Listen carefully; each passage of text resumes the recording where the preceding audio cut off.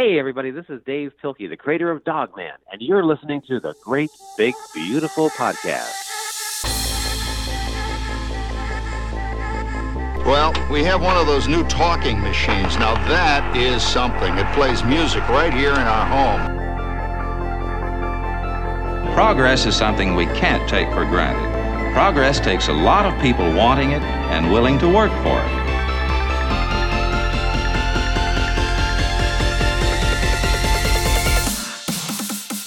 You are listening to the Great Big Beautiful Podcast.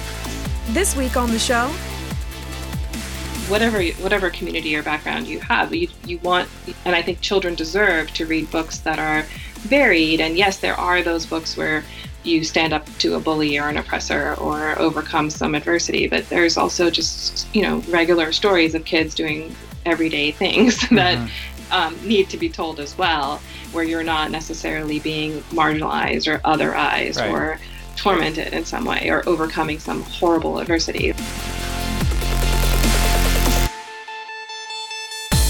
here are your hosts, Jamie Green and Shiri Sondheimer.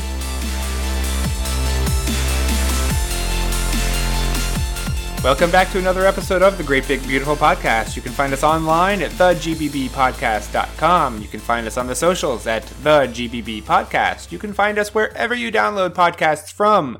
Spotify, iTunes, where else do you get podcasts from? I don't know. That other thing. Google Stitcher. Play, Stitcher, that other thing. That thing you use on your phone. Whatever podcatcher app you use, we're there.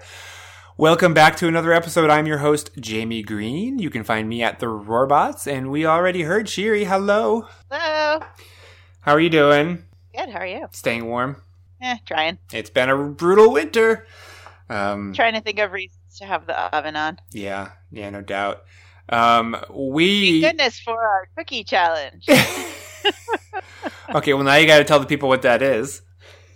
Jamie and I, between the two of us, are trying to bake this year 50 cookies that we have never made before. He is a giant slacker, and I've already made 5. You've made 5. Well, I've made 3. I just haven't written anything about them yet. Well, how was I supposed to know? Yeah, well, if you are interested in learning more about this wonderful cookie challenge, you can go head on over to theroarbots.com and just search for cookie challenge, and they'll pop up. And we're just posting, it's not like a mom blog where we post like recipes and have like 400 million different ads cluttering up the page. It's just a place for the two of us to keep track of this little adventure of ours and say, this is what I made and it was yummy or it was a disaster. But we haven't had any disasters yet, which is nice. Not yet. No, I kind of had a mild disaster, but I'm not going to write about it because it was more of like a bar and not a cookie. But that's okay. Anyway, we're way off topic. Other disasters. I set the handle of my tea kettle on fire. Yeah, I don't know how that happens, but totally unrelated to cookies. Totally, but all of this is totally unrelated to our episode this week and our guests. So it is not. She gave us a cookie recipe that I made. She did. You're right. See, it all comes back. It's all a big circle. This week we are talking to Hena Khan, who first came on my radar last year. I should have, again, I don't do my homework very well when we talk about this, but her book Amina's Voice kind of came across my desk. It was Amina's Voice. God, I did it again. You're right. I'm sorry. Her book Amina's Voice came across my desk. It was one of the first books in the Salam Reads imprint of Simon & Schuster. Simon & Schuster obviously is a huge publisher. And they have a relatively new imprint that the intent of which is to shine a light on Muslim voices. Either the author is of Muslim heritage or the character is or the setting is. But her book, Amina's Voice, was one of the original titles. It's a young adult novel. Very good. I wrote up a review about it over on the Roarbots. I'll probably link to it if you found this episode on the GBBpodcast.com. But she has written a bunch of other books. She's written a couple like board books and picture books for very young children. She's written an entire series about a middle school basketball player, which you got. And I have not read those, but we talk a bit about those in the interview with her, and they sound really interesting. Yep, she wrote a Curious George book. She did, you're right. About Ramadan. Mm-hmm. So a lot, and she's local to me, which I always find exciting. So she lives, I mean, I don't know exactly where she lives, but the town where she lives is about 15 minutes away from me, which is pretty exciting for me, I think. Yeah. Anyway, we talked to her about a lot of things, including cookies toward the end, because she couldn't help herself, and you got a very good recipe out of her, though. I did, and the cookies were delicious.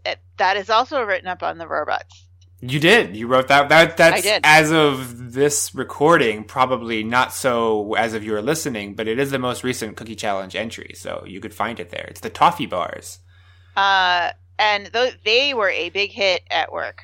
Is that your standard? Is that your litmus test, I mean? Yeah, I take all the leftovers into work. Your poor children. They don't get any? No, they get some. We leave ours around because I work from home, even with the full-time job, so I don't have any more to take into work anymore. So my kids are all the happier. Everyone at work both loves me because I bring cookies and hates me because I was like, guys, you better buy the next size of pants. This is a year-long thing. I used to do, further derailing this train, I used to do an ice cream thing with another coworker of mine. Before I worked at home full-time, we would do every week during the summer, we would do an ice cream thing. She and I both made ice cream, and we would just switch weeks. And we would just bring in our batch of ice cream, and it would be an excuse to get the whole team together into a room and just eat ice cream and talk, non-work stuff. Oh, nice. Yeah, it was. It's fun. Making ice cream is surprisingly fun and easy. But anyway, this is not a food podcast. Yet. Yet. I'm still working on that chef guest. I'm seeing who should be our first guest that is a chef. So if you have any suggestions out there in Listenerland, let me know. I'll be more than happy to reach out and try to get a chef on the show. I gave you a suggestion the other day. You did? Kamas Davis. Oh, butcher. Is she a chef, though, or does she just write about it? Is she a food writer? Technically, she's a butcher. Okay. Well, maybe we'll have a butcher on the show. That would be awesome, because that book you told me about sounds amazing. Right? Right. But what would you do without me? I don't know. This introduction would be a lot shorter if I didn't have you. Yeah, but you'd have to read a lot more. Anyway, we're going to get into the interview with Hena Khan. We talk a lot about Amina's voice. We talk about the series of books that she has written for young adults about her basketball playing protagonist. We talk about Curious George. We talk about giving the Salam Reads imprint and shining a light on a community that is vastly underrepresented in publishing right now. And we also talk about Spain a little bit. You ask her about Spain because she lived there, studied there. Did she study there? But she has a fascination with Spain and has been there quite a few times. So we talk about Spain, we talk about food, we talk about writing. It's just a fantastic conversation. Stick around, and stick around next week and the week after that and the week after that. We will continue to bring you amazing, if I do say so, conversations. Maybe one day with a butcher or a cook or a candy maker. That would be fun too. Anyway, if you have suggestions about specific people or specific types of people you would like to hear on the show, hit me up on Twitter. You can find the show at the GBB Podcast. You can find me at the Roarbots. You can just let me know who it is you want to hear, and I will do my best to get that person on the show. Until then, thanks for coming back. Thanks for hitting subscribe, and we will see you next week. Take care.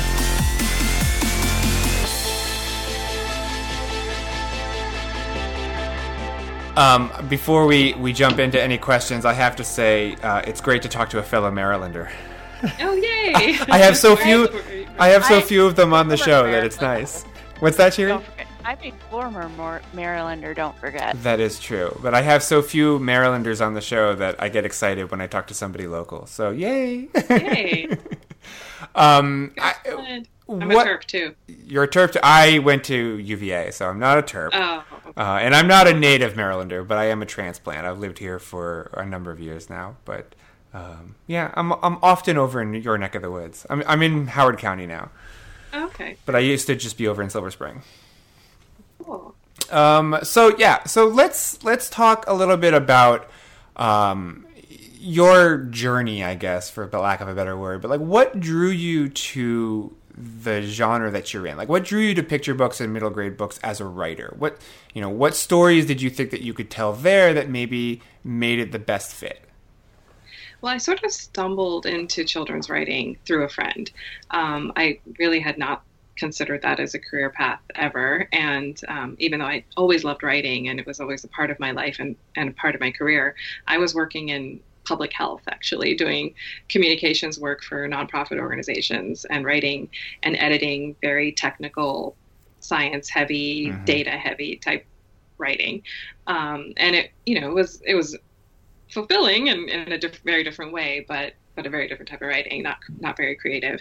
And then a friend of mine was working for Scholastic book clubs, the type where you would sign up and get a book of the month and a kit with a book inside and maybe some sort of gear that went along with it.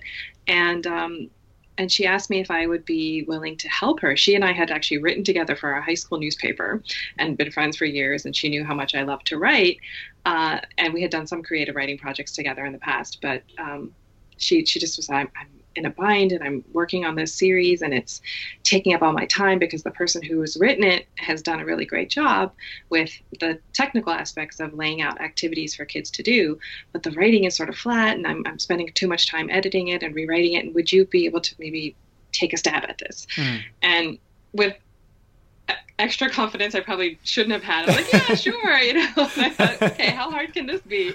And then I sat down to actually try to make the language more exciting and more fun and realized that I was horribly boring and was, could not even make it any more interesting than it was. But I had to really go back and forth and look at another book that she had done and examine the before and the after and realize that writing for children is such a different beast. And, all the conventions that you are told as a kid not to do, you kind of get to do when you're writing for kids, like use exclamation points and things like that. So I just, that's how actually I got started. And I realized how much, once I got the hang of it and figured out how to do it, I realized how much I just enjoyed writing for that age group and how satisfying it was and how it took me back to being a kid and the things that made me excited about reading. And that's really what started the whole process for me. You said that, you had enjoyed writing before then, but were you did you write for yourself, or was it just something that you did whenever you had time? Or was it every day I'm going to sit down and I'm going to write, even though I don't really expect to get published, but this is what I enjoy doing, so I'm going to make a routine and a habit out of it? No, I did not. Yeah. And even now, as a writer, I still don't have a routine and a habit, which is terrible. My secret confession. I wrote when it struck me. I was a letter writer. I used to write letters to people, and I wrote an occasional journal, but I wasn't regular about keeping a diary or anything like that. When I was very young, in grade school, and as a small kid, I used to write plays and poems and different projects with a friend of mine. We would get together and actually sometimes write a play and then perform it. And that was something we did for fun. So nice. I had a stack of these old things I had done and saved. I used to write a family newspaper when I was in elementary school too, that I saved and discovered as an adult, which was really fun to look back on. But no, I never really had any creative writing aspirations. I think I really didn't believe that I had any talent or that I had anything that anybody would want to read, to be honest. I lacked that confidence, and even now that little voice in the back of my head is always yelling at me like, yeah, no one's going to want to read this, even as I'm writing and thankfully getting my books published. So it was just something that I did because I liked it, but not with any regularity or goals in mind. So how did you get that confidence? I mean, how did you go from basically coming in as an editor to rewrite something that had already been done for Scholastic? How did that, or something that came after that, how did it give you that confidence to say, you know what, I can write my own books? Yeah, it took a long time, to be honest. I suffer very heavily from imposter syndrome. So I think even after writing a couple books and, ghost writing these first couple of books, really ghost rewriting, I should say, my editor at Scholastic then hired me to write other books in the series, and then other editors hired me to write other books for other series. And so I had, about 8 or 9 books published through Scholastic, but I still never called myself an author. I think part of the reason was that they weren't books that you could find in a bookstore. You had to subscribe to this service. And so I felt like that in a way they weren't, real books. Yeah. They didn't, it was you were an author with an asterisk, probably, right? Exactly, that's how you saw that's yourself. How I felt. Yeah. So I just, I would tell people, I was still a public health professional. I said, I write children's books also. But then I think it's, when I had the idea to pitch my own ideas, it really was because I became a mother around the same time that I started doing this. And as I was reading books for my kid and eventually kids, I noticed the books that didn't exist that I really wanted to see exist in the world, books that I didn't have as a kid myself, and books that didn't, included characters that looked like me and looked like my children. And that was where I thought, well, maybe I could do this now that I have the ability to write for kids. Maybe I can sort of use that to make these books and see if they go anywhere. And at the time, really, there wasn't the same level of interest or call for diverse books as we see today. And I really had to make a case for why this book might do well or might be appealing to a broad audience. But I really wanted to write for like a school library, public school library, or public library audience was what I had in mind.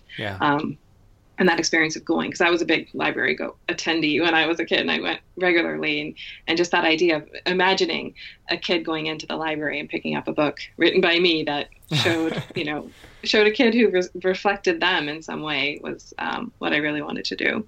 Well, and tell us a little bit more about more of the details of the case you made, because, your picture books, they cover subjects like clothing and shapes and colors in a specific Muslim context. And by the way, my daughter loved What's in My Hijab. She thought that was great. And she's almost 7, so she's a little bit older for picture books. And she still really liked it. And she was telling me about her friends whose moms wear them. So that was really cool. Oh, that's nice to hear. And I think we're never too old for picture books, in my opinion. Oh, here. I will fully support that. No, I think it's great. I think it's great that she still looks at them, and I think I try to encourage kids of all ages to still look at picture books, because I think they have just a different format for telling a story and getting that art experience along with the words. But yeah, in terms of when I first started thinking about it, I thought about what I would like to see. And the first picture book that I published was called Night of the Moon, and it's a story about Ramadan, which I knew was something that people there's a number of books about Ramadan, but back then there really weren't very many, mostly just reference type books. And people, in my experience growing up, and then I saw with my children, had such little or limited understanding of what Ramadan was. And so I thought, well, what about a book that chronicles what happens during that month from the perspective of a child, instead of, just a nonfiction-y type book about why people fast, or, the 30 days in the month, etc. And then also to try to add another layer of appeal for educators, I centered the story around the moon changing shapes. I thought, maybe they could teach the lunar cycle in addition to teaching about or learning about Ramadan. So that was the way I thought about it. Like, how do I add layers of significance for an educator? And same thing with the shape book, Golden Domes and Silver Lanterns. That's the color book. And then the follow-up shape book, Crescent Moons and Pointed Minarets, I had the same idea that it's a concept book. So for people teaching preschoolers about colors, there's that component, but then you can also learn about something entirely different at the same time. You mentioned when you first started out, like there wasn't really, I guess, this market, or there wasn't a place for the books and the stories and the characters that you wanted to write about, and you had to make the case and argue for it. But I think today there's certainly a growing vocal demand for books that are more diverse and more representative of the world around us. And your book, Amina's Voice, is part of an imprint at Simon & Schuster, which is one of the biggest publishers in the country, that is specifically dedicated to telling stories from a Muslim perspective and about Muslim characters. And if I'm not mistaken, I think, wasn't Amina's Voice their very first book? Yes. Yes. It launched the imprint, which was exciting. So first part is, how did you initially get connected to them? And how did we get to that point where you were initially having to fight for the case to say, like, these are the stories I want to tell, and I think that there are people who want to read them, and then having this enormous publisher say, you know what, we're going to have an entire imprint that is just about telling these stories? Yeah, no, it's been amazing to see the progression, because my first picture book, the one I mentioned, Night of the Moon, came out in 2008, so almost 11 years ago. And of course, I started writing it and sold it, a couple years before that even. So it's been a long time. And in that time, just seeing the evolution of the industry and just the call specifically for Muslim content has been amazing. I did see that, we did have niche publishers being a little bit more, open, but they were the smaller, less well-known imprints, maybe publishing books about different festivals or holidays or traditions. But definitely to have the larger, the big five or big publishing companies take an interest has been new. I think it's a number of things. I think we need diverse books. The hashtag that turned into the organization, the nonprofit, had a big role to play. Social media driving that interest and people calling for this. The realization by Lee and Low, a multicultural publisher, and others that really broadcasting this diversity gap that existed in the literature and showing how little representation there was statistically made a difference and made people sort of realize, whoa. And then I think the success of some books and seeing how there was this audience. I mean, it ultimately does boil down to money at the end of the day, and publishers needing to see that they can actually make money with these books. And there was a market for them all along, probably, but that there was that hesitance or reluctance to test the waters and see, if it would actually be met with sales. Yeah. So for me, I think with Simon & Schuster, it was incredible because I had my agent had been trying to sell Amina's Voice to different publishers, and we had spoken to Zareen Joffrey, who's my editor now, and she was at Simon as an editor, but had not announced. I guess she was in the process of developing Salam Reads as this new imprint focusing on Muslims, but hadn't announced it yet. And she initially passed on my manuscript, and along with everybody else, and then I had to figure out what was wrong with it, and I went back and wrestled with it for a bit and figured out what it needed, and with the help of my writing group. And then when I spoke to Zareen about resubmitting it to her with the new revisions, and after I did, she ended up buying it. And even when she was in the process of acquiring it, she still didn't mention the new imprint because it was news that was embargoed by the New York Times. Speaking of NDAs, right? And so she didn't tell us until after. I believe it was when we were waiting for the offer letter, or around that time. It all came about at the same time, so it was very exciting to hear. And for me, on a personal note, I mean, one, it was a huge honor to have Amina's Voice launch the imprint, but also just to see how far things had come was really incredible. Yeah. And I think I got a little taste of that same year when this little board book I wrote called It's Ramadan Curious George came into the world, and really seeing the way that book sold and just the reception that it got from people of all backgrounds, but the Muslim community in particular, seeing it, sell out before in its, first printing, and, the publisher couldn't keep up with demand initially, which was really neat to see. And I think a big eye opener for people. So that was exciting too. It's been a fun journey. I'll bet. I mean, how has that experience been though with Salam Reads? Because I mean, it sounds like you didn't even know about it going into it. So it's not like you wrote the book with the intent of it launching this imprint. That was just, icing on the cake, so to speak. But I've been watching it with great interest because when, with your book, I'm sorry, I mispronounced her name earlier, but everybody with Amina's Voice and The Gauntlet, I think were the two books that launched the imprint. It seems like they've been taking their time to publish the right stories instead of just flooding the market with books. I'm just curious, have you been happy with the experience, and have you been happy with the response, I guess?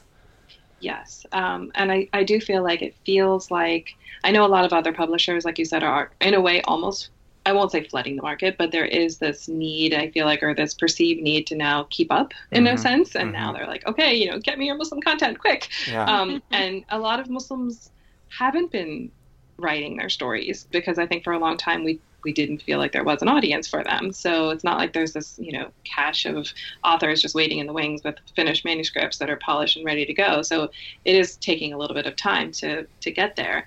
But I think what's really nice to know with Salam Reads and with the trust I have in Zareen is that she is really curating this beautiful collection of work that is, she's trying to be very thoughtful and inclusive in it. So even within the Muslim, space, I guess there's all sorts of writers, of course, and there is probably a bit of overrepresentation now of South Asian writers in the U.S. And she's very mindful of that too, and trying to include other authors from other backgrounds and different classes and races and all types of people to really get, and levels of practice even to not create this monolithic view of Muslims as one type. And I think that it's nice to be a part of that, and also to know that readers can go to Salam Reads and I feel very comfortable recommending them, and not just because I'm a part of it, but because I know the intent behind it.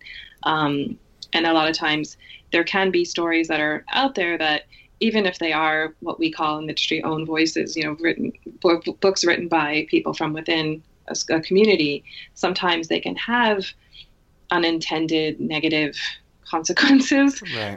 I think part of it can be the result of maybe not having had that platform for a while, and in a way almost feeling like there's certain stories that we fall victim to, in a way that you're sort of reinforcing that narrative that has been put upon us, and then maybe telling the stories that we think people want to hear.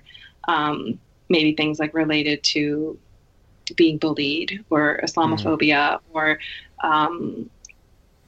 terrorism, the terrorism narrative. And I think there's a lot of that already, and stuff.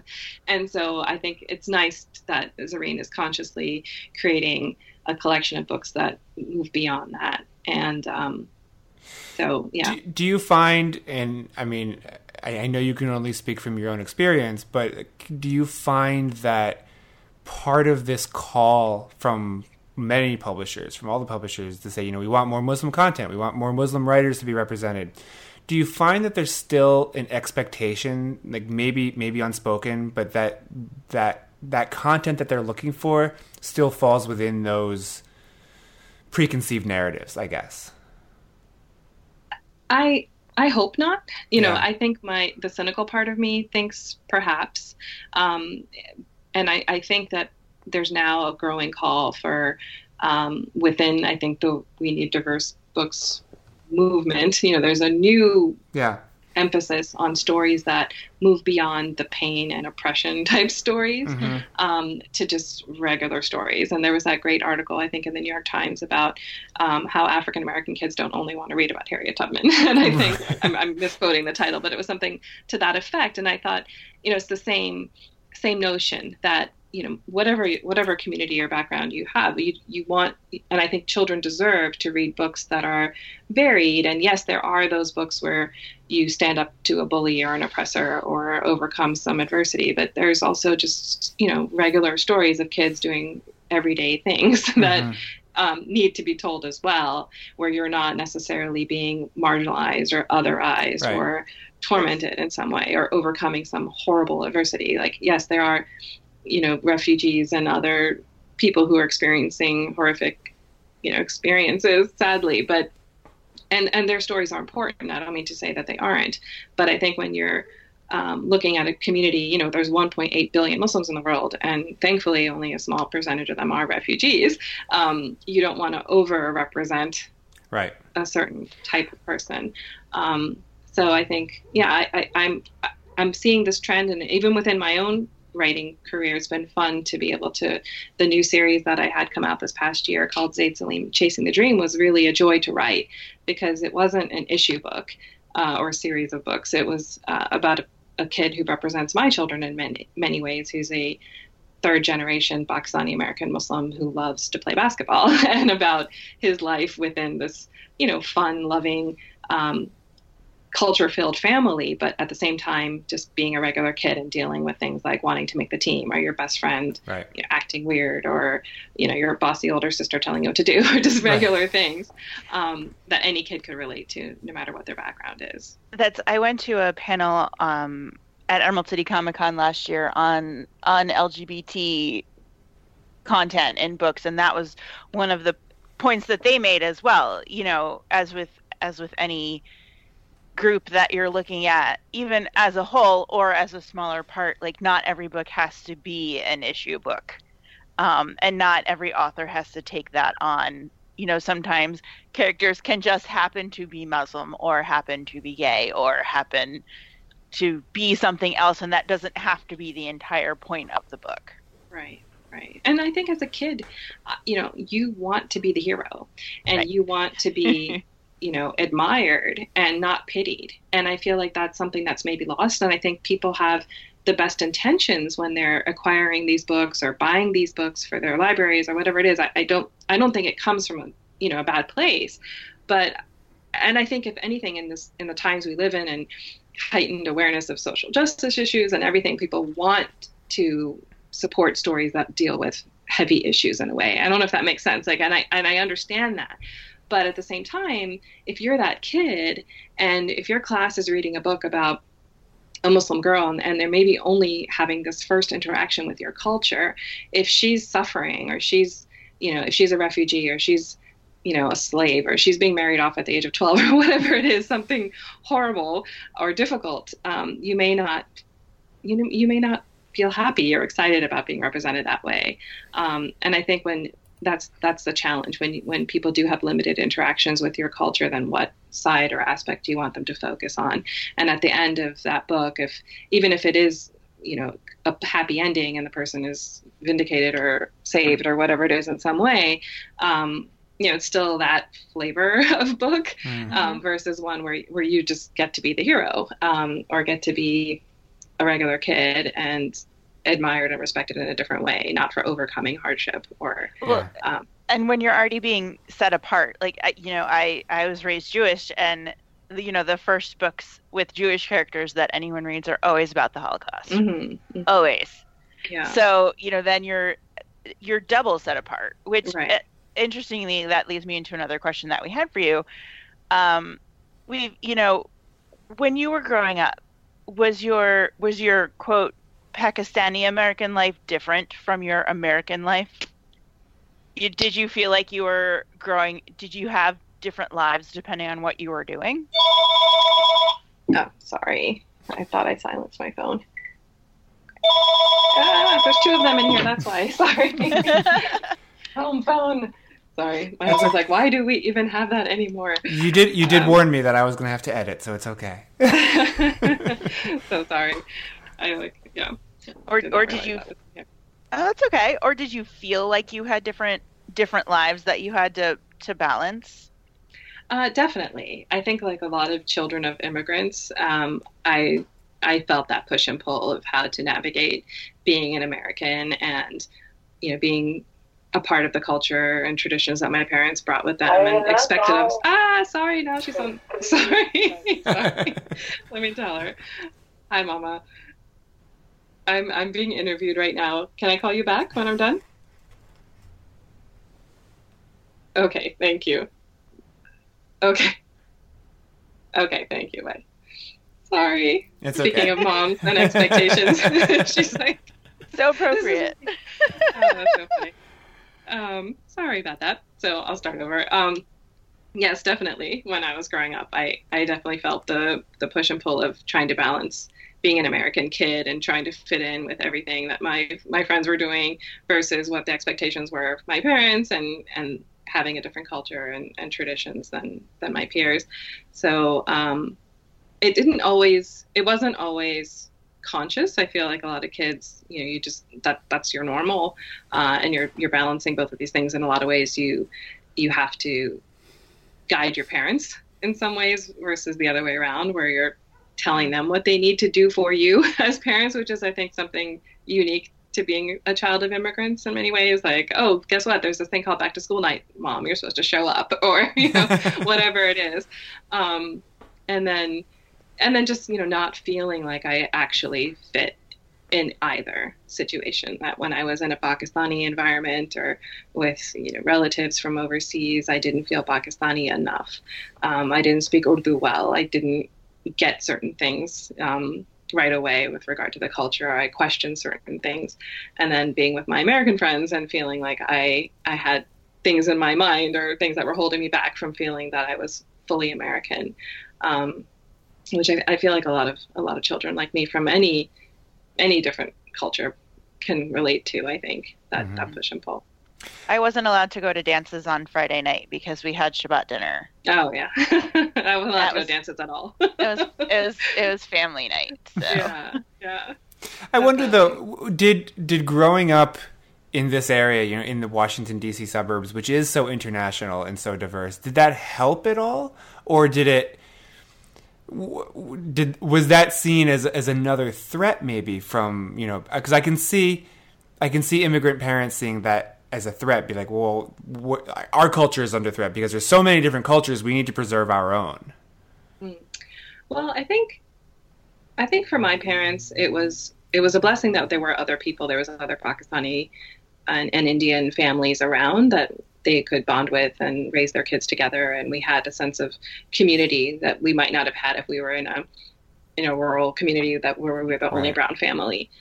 So we definitely had a community, and then we had like a Muslim center that started when I was a kid that now has grown into a full-fledged mosque. But at the time we would go to a public middle school that was being rented out for our Sunday school education, for example. So we had resources like that, that not every other community would have. And I think they welcomed that. And they didn't know what they were doing, like most parents, like they were just figuring it out. And I think in a lot of ways they didn't make it clear always why things were the way they were. It was sort of like, this is just the way it is. Like when it came to, I didn't get an explanation even. And I didn't even always understand the difference between what was cultural and what was religious, because that wasn't always clearly defined either.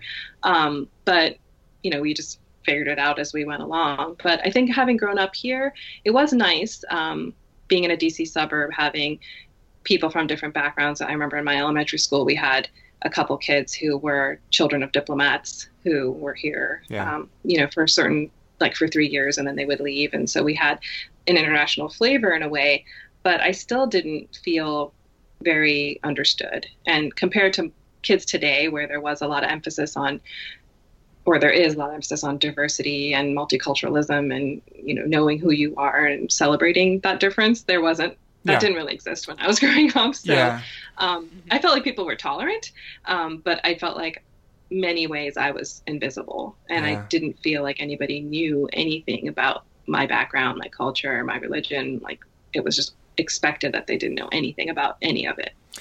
It's amazing, I think, how much things have changed. I mean, I grew up in New Jersey, which is also a fairly, multicultural, diverse area. But looking back on, the kids that I went to school with in public school, like it didn't seem very diverse in retrospect. And I've told this before, but my daughter here in Maryland, suburban DC, when she was in first grade, they had an assembly, and they, all the kids got to talk about their cultures at home. And I mean, my kids are biracial and bilingual, but there were 19 different languages spoken in her first grade. Just her class, not even like including the other different classes, but just her classroom had 19 different languages spoken. That's amazing. It really is. And that's unfathomable, I think, for people who live in what we, sometimes call the flyover states. It's like they don't. It's so hard to understand what it's like and why, and that's where this call for we need diverse books, we need representation on television or in films, like that's where it's coming from. My kids go to a K through 8. I'm in Pittsburgh, and they have kids from 123 countries at their school. They have a map in the front, in the entryway, that has a pin in every country that there's a child from at the school. Yeah. But I think that's the big difference, because when I was growing up, there might have been in my class, a good, at least a dozen, I'm guessing, different countries. But we didn't know because nobody asked. Yeah. And there was no map with anything. So, I mean, I'm just guessing now, like thinking of the different names and some of the kids I knew that I'm sure they had, different parents from somewhere, but it wasn't celebrated the way it is now. Yeah. Yeah. Some of our friends keep trying to convince us to send our kids to Community Day, the Jewish day school with their kids. I'm like, I can see that in one way. Our kids do go to Sunday school, but on the other hand, there's this map with pins in 124 countries in the front entryway to their school. So no. Yeah. So I think about Amina's voice and the character and the experiences that she had. Would you? And it sounds to me, and correct me if I'm wrong, but it sounds to me like you put more of your own children's experience in that book than your own. It's kind of a blend. Mm-hmm. I would say the series, the Zayd Salim series, is very much my children's experience, and I drew heavily from actual things that happened to them and to my husband in his childhood when writing that series. But for Amina's voice, it's definitely a blend, I would say. So her having immigrant parents and her uncle coming from overseas, and all of a sudden that pressure of not feeling conservative enough or traditional enough, or speaking the language well enough, came from my own experience. So a lot of her personality, I would say, is taken from my own, and feeling shy and inhibited as a kid and things like that. But I felt like I didn't want her to have the same, I guess, for lack of a better word, like typical immigrant story, in the sense of I didn't want her to have. I'll preface this with saying that when I was growing up, the few times I did read books that did feature a character that came from an immigrant background, not my own, but another, a lot of them seemed to have this formula where the child was resentful of their culture in some way, or embarrassed by it, or why can't my parents speak English properly, or why whatever it is, and then they overcome that and learn to appreciate who they are. And I felt like that story or that format had been overdone in a way, and I didn't want Amina to be ashamed of who she was or embarrassed in any way. It was just, she is who she is. And so in that sense, I probably gave her more confidence in her identity than maybe she would have if she had actually been me. I mean, she deals with it a little bit, we see some hints of it. But for me, I wanted her challenges to be internal and just like universally relatable, like things related to, friendship issues or confidence or other things like that. And I didn't want her to, I wanted her to be just fine with who she is. Yeah. Yeah. What were some of the books that either your favorite books when you were a kid, or the books that you returned to again and again? Oh my goodness. So I was definitely a rereader. So I loved everything Beverly Cleary wrote. Yes! She was my literary hero. Yeah, I know. I hope she lives forever. And so I love her books and read those. I had a couple of the Little House series, and I used to read that a lot too. I know it's not as popular nowadays, and I know there's controversy surrounding it, but I love that whole idea. And my favorite book of all time is Little Women. And I read that religiously, and my sister had a copy, which I still have, which had Little Women on one side, and if you flipped the book over, it had Little Men on the other side. I had that too! No way! Yes! So I read that book over and over and over until I would just flip it. Once I read it through many, many times, then I would just flip the book open randomly and just read wherever it opened. So I probably know parts of it by heart still. And I actually am writing my new project, which comes out this fall, is an inspired by Little Women middle grade novel. Oh, great. So it's sort of, it's a story of four sisters who are Pakistani American, and their experiences narrated by who would be the Joe-like character in Little Women. Oh, awesome. Yeah, thank you. It was an idea I had for a very long time and wanted to write something like that. And then when I actually sat down to do it, I got extremely nervous and wasn't sure how to do it. And initially had imagined more of a retelling and like a modern version of it. And I ended up not doing that and making it with a younger protagonist and making it solidly middle grade. But there's still elements of the original. And so for people who read the book and loved it, you'll definitely see a lot of parallels. But if you've never read Little Women, you would, you still get a different story. And that comes out this fall? Yes. Oh, that's it's awesome. called More to the Story. And in September, I believe. Oh, all right. It's on the list. Thank you. But man, I'm sorry, go ahead. Oh, I'm sorry. Do you remember what the first books you read to your children were? Oh, goodness. I still have a bunch of them, actually. I'm in the process of cleaning out my bookshelves, which is a major undertaking. And some of the ones I read to them over and over again, even though they're dog-eared, I just had to keep. So I read a lot of the Sandra Boynton board books to them. Oh, yeah. And the classic, like Eric Carle and Dr. Seuss. And I'm actually looking at some of them right now. And a lot of, alphabet shape concept books, things like that. Once they got into stories, I did actually read a lot of Curious George to them, which is why it was so fun to write a Curious George book, because they were, my favorites as a kid, and then something I read to my kids as well. We read a lot, just whatever we got our hands on. And then it was fun to start reading some of my favorites with them too, like Ralph and the Motorcycle and all that. Oh, yeah. Yeah, I still have all of my Beverly Cleary books from when I was a kid, because I loved them so much I would never let my mom get rid of them, so I still have them all. And that's so great. I've passed them all on to my daughter, and my daughter is also a voracious audiobook listener, and I don't remember what the first... It might have been the Ralph books. I think she might have gotten into the Ralph books before Ramona, but once she realized that they were all the same author, we just went crazy. Like, she had to get them all from the library, and she has listened to every single Ramona book and Ralph book and Henry Huggins book, so many times. It warmed my heart every time I heard her listening to it or reading one of those books, because I remember just loving them so much when I was a kid. Yeah, Ramona was my hero. I wanted to be her. Yeah. And that whole neighborhood and that world building was so, so well done. Yeah. And, I think about it, and those books, they hold up, even though they're set...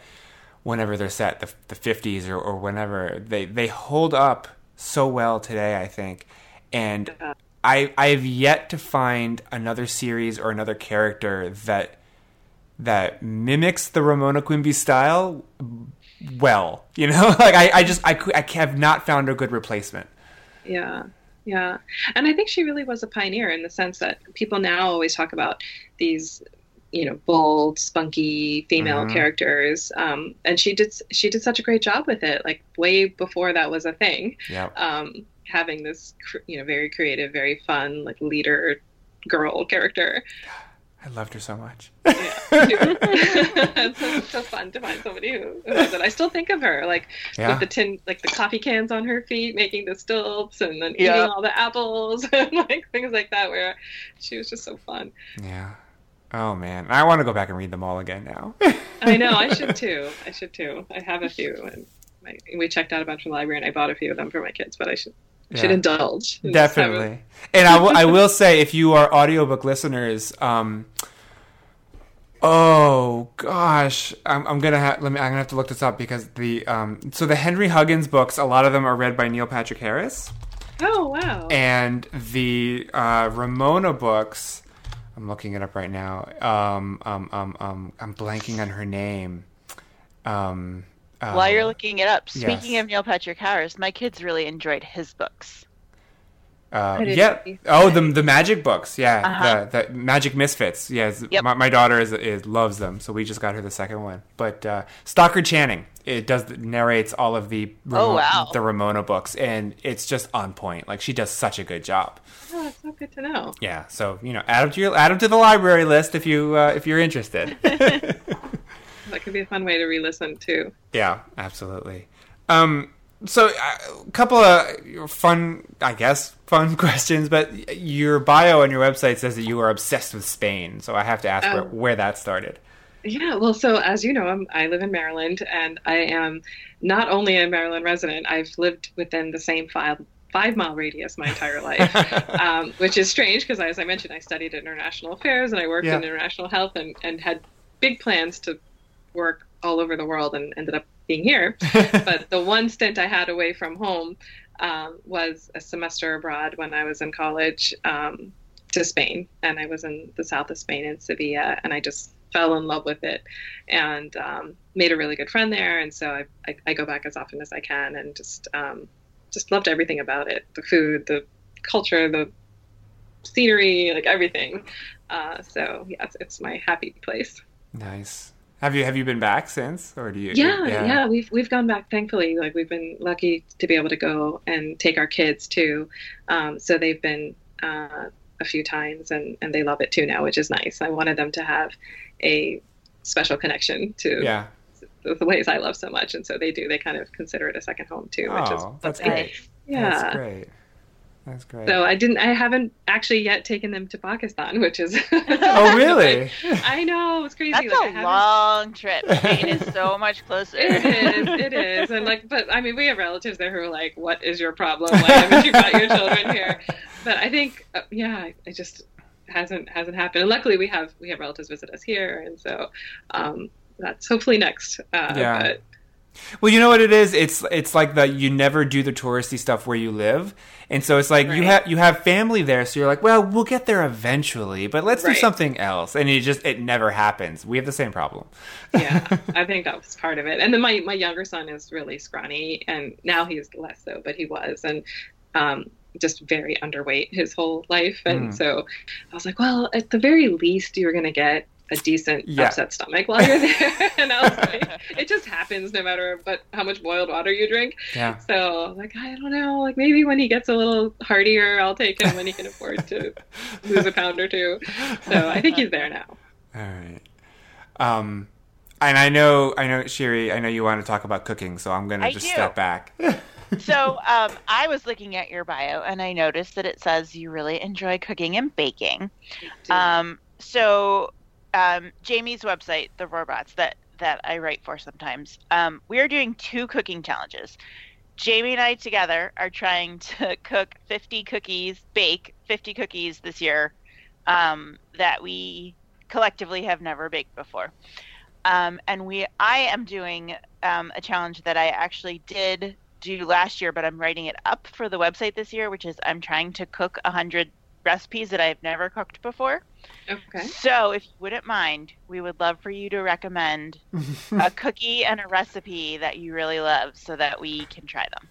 Oh, wow. Okay. Well, a cookie. Way to put her on the spot. Yeah, a cookie that I love. So, I had a cookie that was wildly popular, but the main ingredient is impossible to find now. It was a score, the score toffee candy. Yeah. They used to sell score bits, just like you can get Heath toffee bits. You could get score bits, which were infinitely better than the Heath ones. So how are they different from Heath? I don't know. Like the texture, they're just gooier when they melt. Okay. And I don't know if Heath bars, I guess it's a similar concept. It was like a toffee wrapped around chocolate, but I've tried the Heath bars, the Heath bits many, many times, and it just does not work as well as the score bits do. And so it was a toffee cookie that was on the score package, which doesn't exist anymore. But you can buy them from Canada or from, I don't know where. It's ridiculous. But there's these jumbo bags you can buy online if you're inclined, which is just expensive. So I'm looking it up right now. Amazon actually sells them. Yeah, for $30 or something crazy like that. $30. Well, you get 30. It's a pack of 36 for $33. I mean, Hershey makes them. So you can get the individual packets? Well, it's like a box of 36. Oh my goodness! Well, that I have not seen before. That must be relatively new because I haven't done this in more than a couple of years, probably. But I used to buy a 5-pound bag. It was like one jumbo bag, like from a restaurant depot type place, awesome. And make them. But yeah, so the small bag might have the recipe on it. It's a really, really good cookie. All right. Score cookies. Okay. Yeah, really, really good. All right. And in terms of a recipe, do you have a favorite ethnicity? Oh, I'm all over the place. Have you made? I just made my husband. I used to make a Thai basil chicken that I thought was pretty decent, and then my husband decided to make it also, which I thought was kind of rude. Like once you've mastered a recipe in a family, like that's kind of your thing. But he decided he could do it better, and he did. And so I just made his Thai basil chicken recipe last night, and it is a lot better than mine was. And it's pretty delicious, like restaurant quality. And I can share it with you if you like. That'd be awesome. Okay. If you don't have that already. No, I don't. And that's not a worry because my husband never cooks. Yeah, and it's really quick. The nice thing about it is it tastes really gourmet, but it's really, really fast too. Perfect. So, yeah. That'd be amazing. Thank you. Okay. That's awesome. So aside from the book that you've got coming out this fall, which I assume if it's coming out this fall, you've already finished writing, what else are you working on at the moment? So, well, we are talking about doing a sequel to Amina's Voice now. Just in the early stages of figuring out whether it's going to work, but I hope so. We feel good about it. So that would be something I'd be writing next. I'm also hoping to expand the Zaid Salim series. Right now it's 3 books, but I really, really enjoyed writing them, and I think I have a few more stories to tell from that character's point of view. So I'd love to continue that. I'm also going to be co-authoring a book with Adam Gidwitz. Oh, yeah, I love him. Yeah, he's amazing. And so he's developed this new series, I don't know if you've seen it, called the Unicorn Rescue Society. Absolutely, yep. Yeah, so he and I are going to be writing book 6 of that series together. Oh, wow. Probably later this year. So, yeah, and then I have a couple picture books I'm working on. So I usually try to work on a picture book and a longer novel at the same time. So, different fingers and different pies, but all fun. That's awesome. Yeah, and it feels really nice to know that things I write, have a likelihood of being read. Yeah, right? Which is amazing. Because I still have that little voice that's like, what are you doing? No, I don't want to read this. Yeah. Right. Whenever people are like, oh, you just write for yourself and don't worry if it's ever going to be read. I'm like, no. Really? Yeah, I don't know who those people are because I find writing painful. I mean, I really struggle to get the first drafts written. And when you were talking about, discipline and a schedule, I'm like, oh, if only. So I'm like agonizing during that process. Everybody has their own process. For some, I mean, I talked to Kate DiCamillo, and she is the kind of author that she wakes up before the sun. Like she'll wake up at like 4 to 5 o'clock in the morning, and she'll pound out a day's worth of writing before the sun even comes up. And she's hardcore. She's hardcore. Kelly Sue DeConnick does that too because she has kids, so she gets up before her kids get up and writes until she has to get them up, and then writes after they go to school. But she goes to bed really early. So I was the opposite. I would go to bed really late. So I would wait until everybody went to sleep and everything else was done, and then I'd write until the wee hours of the morning and then not get up in the morning. Yeah. And my husband would be the one getting the kids off to school. And other people are like, you're the only mom I know who's waking up at 10 o'clock in the day. But I'm getting my word count. Whatever works. Yeah, but I was like, but I was No up judgment until 3. here. Yeah, everybody's got their own way to get the words down, and there's no wrong way. Yeah, that's what I have learned. So when I speak to other authors who confess that they have as irregular and erratic writing habits as me, I feel much better. Oh yeah, because I am envious of the Kate DiCamillos of the world who have that discipline. We always ask, and plenty of people do it like you do. Well, that's good. Yeah, including me. Yay! We've talked to dozens and dozens of authors, and we've asked many of them what their routine is, and we've probably gotten just as many different answers. So yeah, there's no right way, there's no one way. Everybody has their own way, and there's nothing wrong with that. As long as it's done at the That's end. right. About it. Yeah. That's right. As long as you can meet those deadlines. Yes, and I do that. I'm good at deadlines.